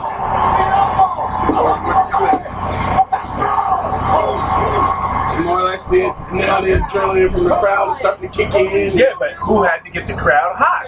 Rock had to heat that crowd. He had him stunned. And nothing pissed that crowd off more than him putting on Austin's vest. Right. Like Austin's kicks are the worst. He's literally, I'm kicking as hard as he's kicking. He's rubbing his foot. Which I'll be glad to take, by the way, because I took a kick where I was like, Gene Snitsky kicked me one day, and I thought my fucking intestines were gonna fly out of my fucking mouth. And this bitch had a foot. When he was stepping on me, I'm like, his foot is down by my dick, going all up to my throat. That motherfucker had a big ass foot. And then he did the Rock's hole, the Rock bottom. This is back when this was a novelty, where other wrestlers did other wrestlers' finishers. Yeah, and it was Rocking them. Also, were the only ones to do it. Now it's everybody. Oh, now everybody's like, oh yeah, that's your finisher. Because like just recently, I saw a clip where Matt Riddle did a RKO, and then Randy Orton did Matt Riddle's move. And they're tag team partners. Hard time. And Rock is giving him all the time in the world to catch his breath. Look, he's still fixing his legs. And he hit Austin with the Stone Cold Stunner. Listen to that crowd. Now they both know they're in the palm of our fucking hand. Right. We do no wrong to them. But also, well, you can, but right now, at this moment, we do no wrong. But also at the same time, right now, Rock could instantly work in, but he knows it's like, nah. Nope, we're gonna stretch this shit. I gotta give him time to gotta give him his, it's you know, we gotta shine Austin up. Right. Heat the Rock up now that he's the heel. We gotta heat, then he gets heat. Then Austin comes back as the good guy, he's getting the shine, so you make dude. This is all shit I had to learn on the road. They don't teach you these terms in school. I had a guy telling me one in the match, and he's like, get some heat. I'm like, shit, what does he mean by that? I don't even know what he means by that. And I'm like, I didn't know what any of that shit meant. And then when he leaned in and said, get the crowd to hate you. I said, okay, I can do that. I can know that is, you know, this is why I lost. Look at like this. Remember I told you about the punches? The Rock oversells. Totally oversells. He did that one time where he almost fell out of the ring over the top rope. That took some hard shit to push up like that. Yeah, he pushed his own body. Yeah, push himself up. He did that. He went. So he's doing stop, slap, punch at the same time, and I just don't have the time for that. It's like. And Rock is doing it over and over again, not falling into it. He fucking kills it. After the second punch, he's losing his balance and landing on it. This motherfucker. Look, look at him. Now he's fucking trying to catch his wind. How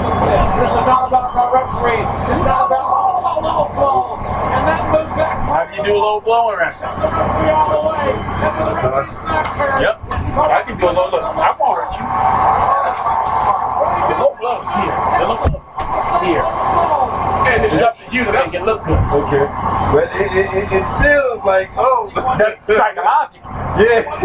That's in your brain because you've been hitting the nuts before. But I'm saying, it's enough. There's enough to make you go, oh shit, he got me. No, he didn't. He was only on the front porch. Dude. He didn't get it there.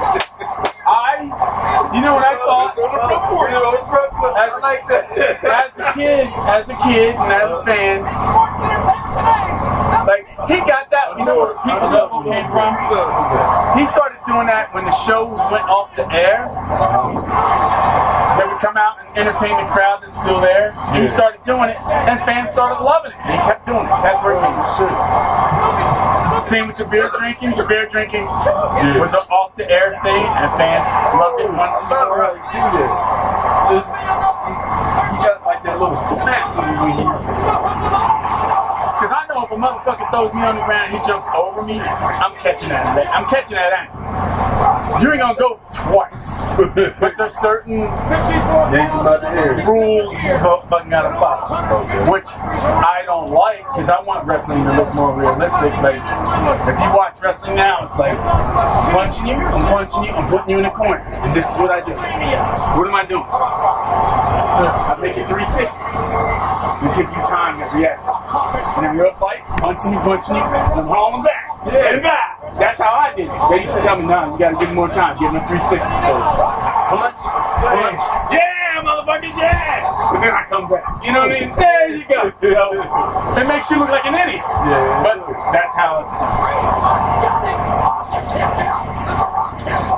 I hate the 360. It's to the point where I see it all the time and it just hurts me to know it. When someone does something, they walk in a circle. He just did the circle there. You see him walk, go in a circle so fans can see all of him and set something up. So everybody, even the people in the cheap seats, will get a chance to look at the great one. Fucking look like he's about to lay an egg.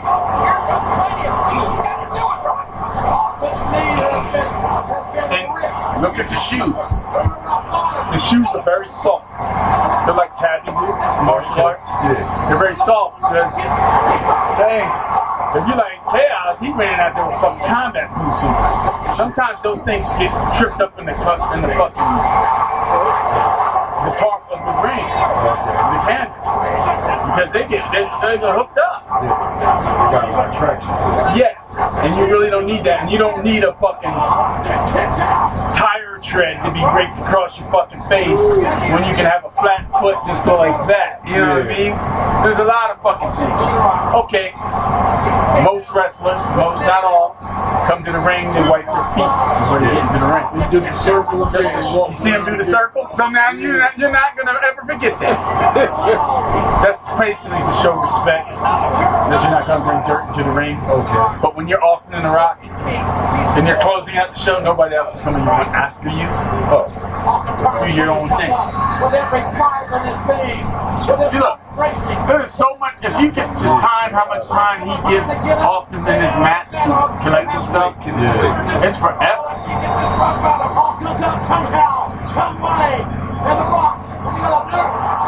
But The Rock is so smart, he knows it builds drama. You know it's building drama because they got history too. You just see history. It's the first time The Rock beat Steve Austin ever in Austin's last match. And this was a trilogy. Austin beat The Rock in 2 WrestleMania straight. But you see The Rock told that story. Now watch this. Watch this. What's he doing right now? He's saying, I love you, I appreciate you, thanks for the match. You always show respect. And he's pushing the rep aside and said, let me talk to him. Because Austin should be dead. For real. He is talking to him saying, you know, you're the fucking man. You really didn't need to take this match. And Austin then probably told him, do your corners. You do your corners, you go to each corner. I never did corners. Then again, I never won, so I didn't need to do corners. So I didn't worry about it. And that's why at the same time it was a bit of a self-esteem boost. Right. Tell me, you still got it if you won. But Austin didn't think that, obviously. The worst thing you can do in wrestling is what Ultimate Warrior did all the time. He would win and step on a motherfucker's chest and go like that. You never did. It was always told, you never do that. He did it all the fucking time. And you wonder why people didn't like him. Total disrespect. It's like, motherfuckers, we made you. You gotta fucking give us a little bit of shine. You don't fucking just. Now we're beneath you. When you step on a guy, you're literally beneath him. So there's a lot of fucking shit. Look, and he's still checking on Austin to make sure he's okay. Unlike the motherfuckers who knocked me the fuck out, they always went to the back and tried to hide from me. Because I'm like telling Chaos, you let the motherfuckers know I'm coming. Go in there before me. That's his mom, and that's his wife, and that's his daughter. Yep, he went there and said hello to his family. That one might have been Danny, which is now that's his ex-wife / manager. But still his business manager. And here, what else is going on? What do you see what's happening? Who the fuck wins the match and leaves first? Not never. Rock's fucking giving Austin his props because they're in fucking Texas. Yep.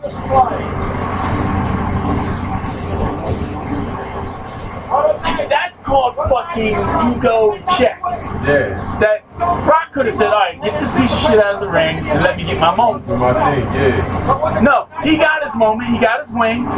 Took his corners. He took his fucking corners and he's gone. Disney World. And that's it.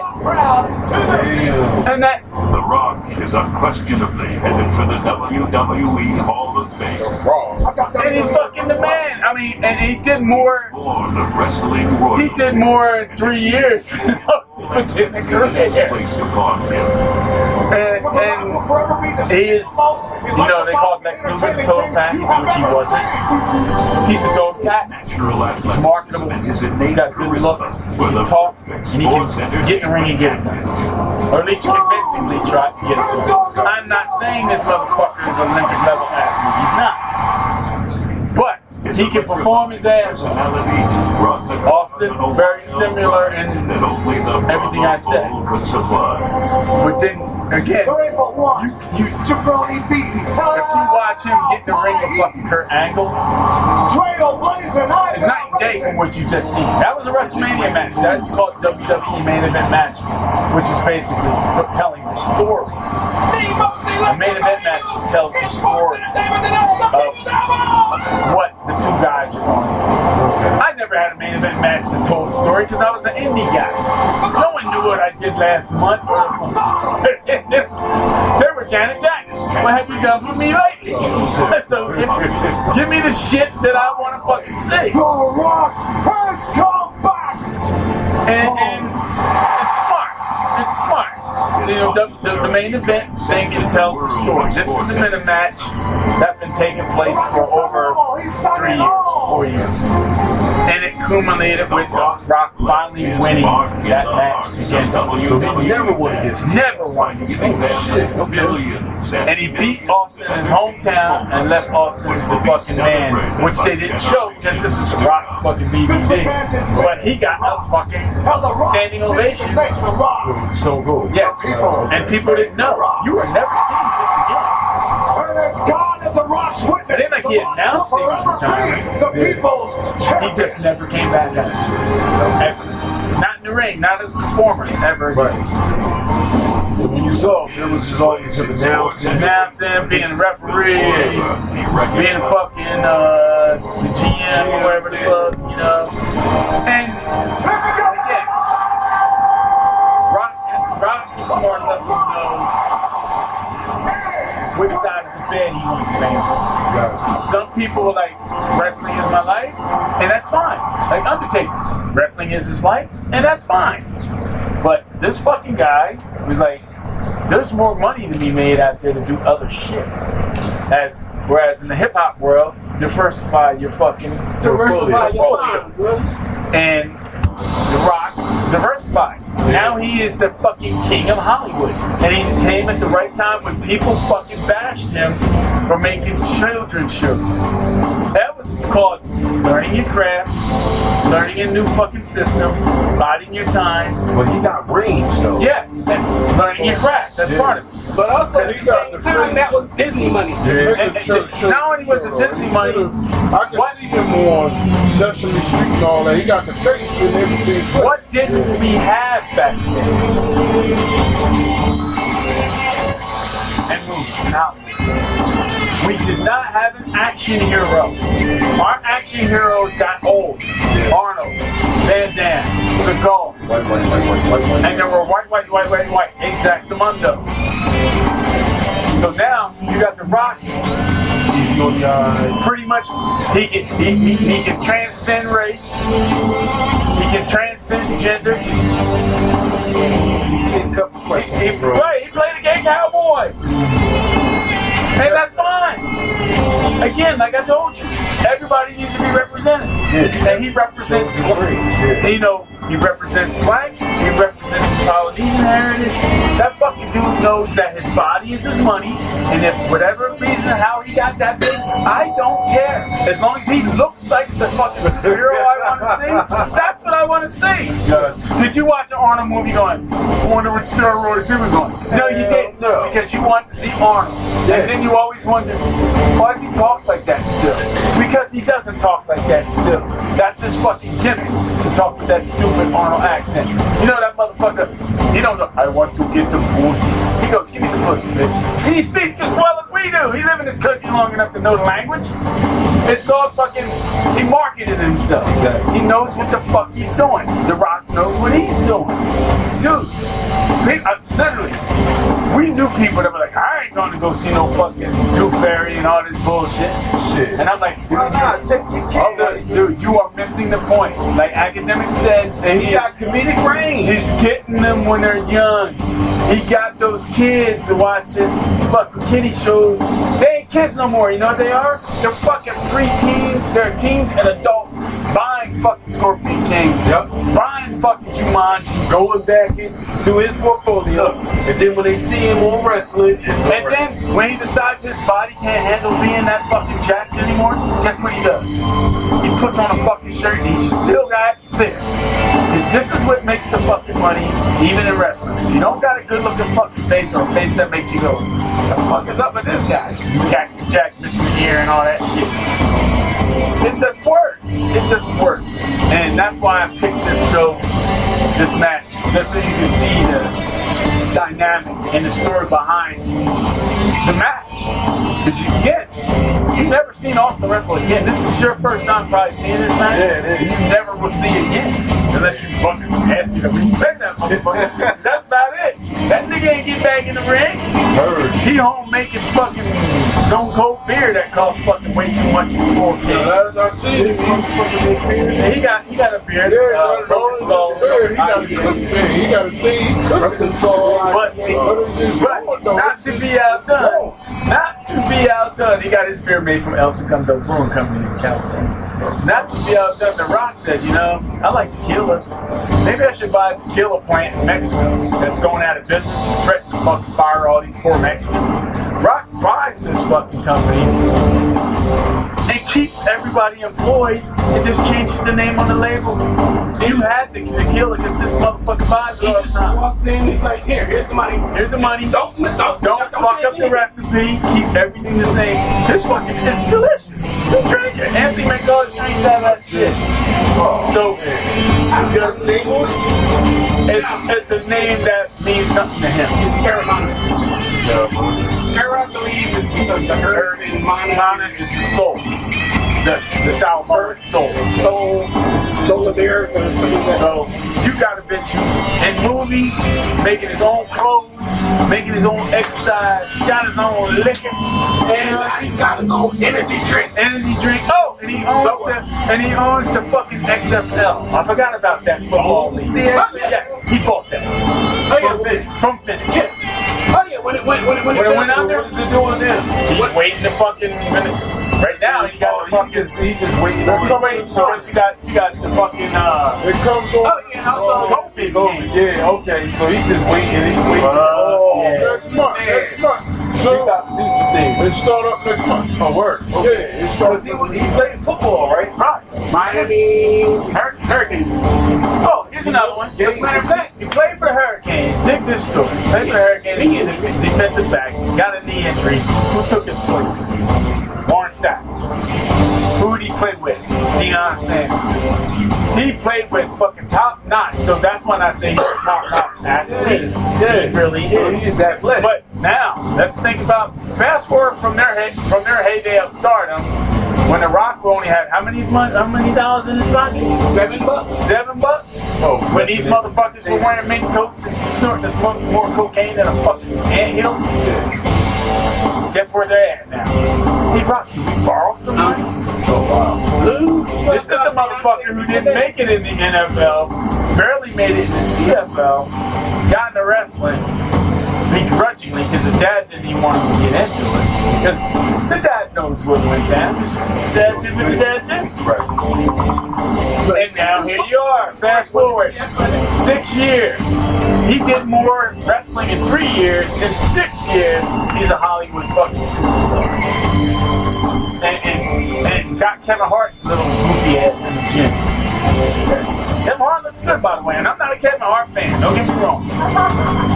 But he is literally hard work. It wasn't like anything was given to this motherfucker. Hard work means preparation.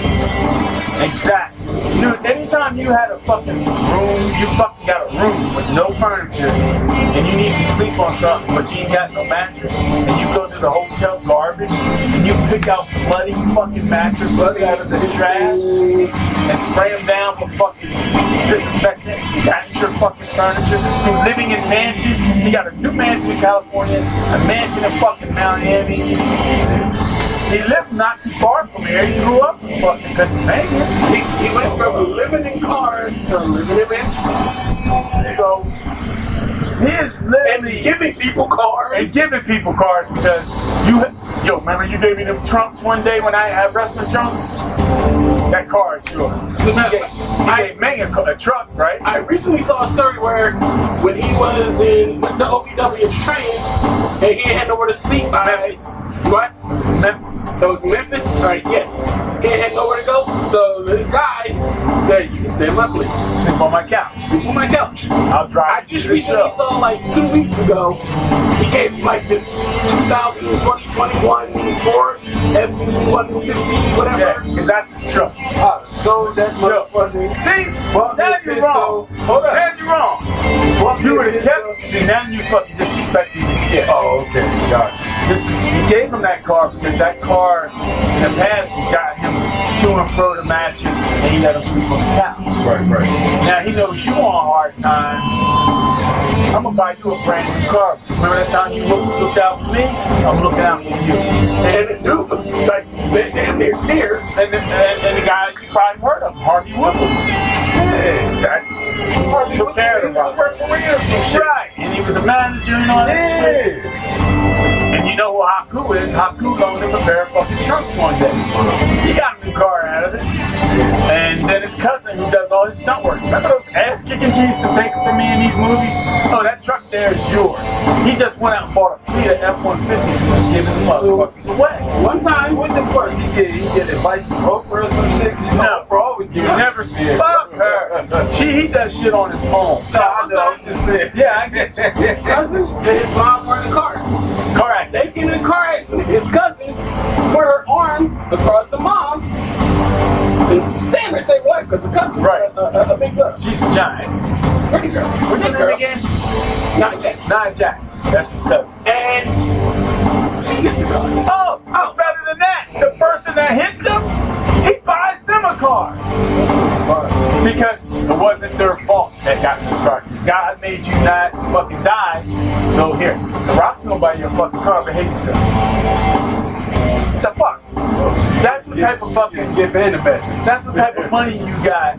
And you know the coolest thing is, and we're fucking logging all these fucking accolades on this guy, rightfully so. And he has 3 daughters, rightfully so. They should love their dad, right? But who is their hero? Aquaman. I love that. Jason Momoa calls his kids on a daily and they FaceTime him and they want to hang with Aquaman. Because as a matter of fact, I saw it on his Facebook thing. He made his daughter pancakes and stuff for her birthday in the morning, and the one thing she wanted to do was she drew a picture of her and Aquaman. Yeah, so he had to have Jason Momoa call her up. Yeah, and Jason Momoa called up, Aquaman called up, and sung her happy birthday to make her happy. I think that's funny. Then we love The Rock. It's like, if I'm here, The Rock, dad. That's dad. That's dad. You know? Rocky Mountain. Yeah. The nickname of his dad and his grandfather's last name. And that went over like a fart in church. So, When he first came to the he was a smiling baby face. With the high haircut. And then he said, which I thought was great, ballsy, I'm quitting this business. But if you give me 3 minutes of live microphone time, if I don't get this crowd to fucking a reaction, I'm not coming back. So the fans were doing the whole Die Rocky Dies thing. And he went out there and ripped that fucking fan's ass with a live mic. The Rock was big. Die Rocky. So that's all right. The fans just wanted him to die. They hated him that much. So he took it to the next level, became a heel overnight. Because at the time he was a bad guy. I mean a good guy. So again, Rocky is what's good about wrestling.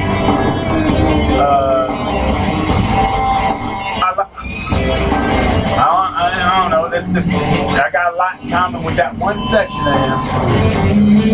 When people fuck with his family, he don't fuck with you no more. It's a wrap. Shawn Michaels dogged out his mom one day, and Shawn Michaels fucking never got. You notice he never wrestled Shawn Michaels. I'm not giving you that type of shot. You'll never get it. Ever. And And then Shawn Michaels super kicked him on a fucking match between The Rock and Triple H. And shit got dusty at the end of that fucking match. He said shit got dusty. Shit got dusty. Wow. You talking about University of Miami, 275 pounds against a fucking 205-pound fucking Texas wrestler who ain't a badass. He just portrays one on TV. Shit got dusty. Wasn't for fucking Triple H. Somebody was going to the hospital, man. It wasn't going to be The Rock. So Triple saved his life. Fucking yeah. Even though Triple H also at that time, he was always the guy that went in there to protect Shawn Michaels when Shawn Michaels did his asinine things. And they tried to bury The Rock won in spite of people. Don't be fooled. Them people in the locker room hated him. You're not black enough. You're not white enough. We didn't like your mama. We didn't like your grandfather. We didn't like your dad. Everybody had something against this dude. And he just kept getting bigger and bigger. Then all of a sudden, it's like, then all of a sudden, they were looking at the whiteboard. Am I under a fucking rock? Fucking, am I going to be on a show with The Rock? Because that's where I'm getting my money. All of a sudden, they wanted to be his fucking friend. You know what I mean? So, again, he only hung with the Nation. They put him in the Nation because they're the only people that respected him. He hung with D'Lo Brown. He hung with Godfather. He hung with fucking Farouk. What more do you need? Them motherfuckers is dangerous. And Mark Cameron told us this said Farouk. Hey. All you needed was Ron. All you needed was Ron Simmons because he's unwithable. So there you go. So alright, Chaos, we're gonna wrap this bitch up, put a pin in it. That was our little wrestling story. A little bit we know about it. Shit we did. One day I might dig up one of our matches and we can watch it, laugh at it. I'll be upstairs taking that shit because I can't stand looking at myself. I just feel weird. I feel weird. I hate looking at. I don't like looking at pictures of myself. Hey, I feel the same way listening to myself. Dude, I don't know if y'all even listen to the podcast. I don't know. But I do. I listen to the podcast every time we have one. And it's hard for me. It really is. It's just hard. So I can fucking swallow my pride and listen to my fucking goofy ass. God damn, man. Come on now. But I ain't gonna watch myself wrestle. Because I'm fucking like Frankenstein. I think I'm fucking Rey Mysterio, but I'm moving like Frankenstein. You think you're Rey Mysterio, but you're really Great Khali. Yeah, I'm Great Khali. Hassan Shah. Oh, wow. Oh, yeah, like the first 10 and 20 podcasts I did, I was like, I do not sound like that. Yeah, you do. I sound like that too. But in your head, in your head, you don't hear it. Yeah. And they were like, and the wife is always like, oh, I love your voice. I'm like, you're retarded. Something's wrong with you. Something wrong with the levels. And stop saying because you're my wife, because you're supposed to like everything I do. Look, she would come in, I'd tell you one last wrestling story. I would tell Terry, I'd read the whiteboard to Terry. I'm on the main event. And she's like, yay! The camera's like, all right, Dad. You don't know what's going on. I'm closing out the show. I'm in a big match in the fucking show. It's gonna be great. I get out there when it's finally my time, and she's like looking at her watch, reading the paper. Cameron's asleep. No one's watching. I mean, the two people I came to wrestle in front of aren't paying attention. Everybody else is, but I ain't paying attention to them. Right. And then I asked them, how do you think I did? Oh, you did fine. You're fine. You're good. When you did that thing you did, yeah, whatever. Can you help me up the stairs now since you didn't have the fucking balls to watch the match? You can at least help a motherfucker up a flight of stairs now because I can't get up the stairs. But yeah, she did that shit all the time. Then it was like, I'm on the main event. Is that first? No, it's not first because it's not the main event. Or, Barry, we're going on first. I'll be there good and early. The match is over, and I say, Anthony, look outside. She says, walk in. She'll miss it. And they get mad at me. Why didn't you hold the match up before I got here? That ain't my job. Your job is to come on time. I was at my nephew's wedding in a suit. Had me jump in my car because I prepare a day in advance. Grab my gear, get to the show, meet up with Chaos, walk over the match, fuck, go out there. Now, if I can do all that, and all you need to do is get up off your lardy ass and just show the fuck up and sit down on tickets you didn't pay for, come on now. It's always the family that will fuck you first. Remember. But with that, that's our wrestling show. See us again, same black time, same black channel, blacklistedpodcast.com. Go on the interweb. Dude, did you put the YouTube show up yet? Not yet. It's editing now, so I'll just put it up soon. We're editing a nice cooking show. Blind Feast and Blind. Check it out. We'll see you when we see you. Just fade to black.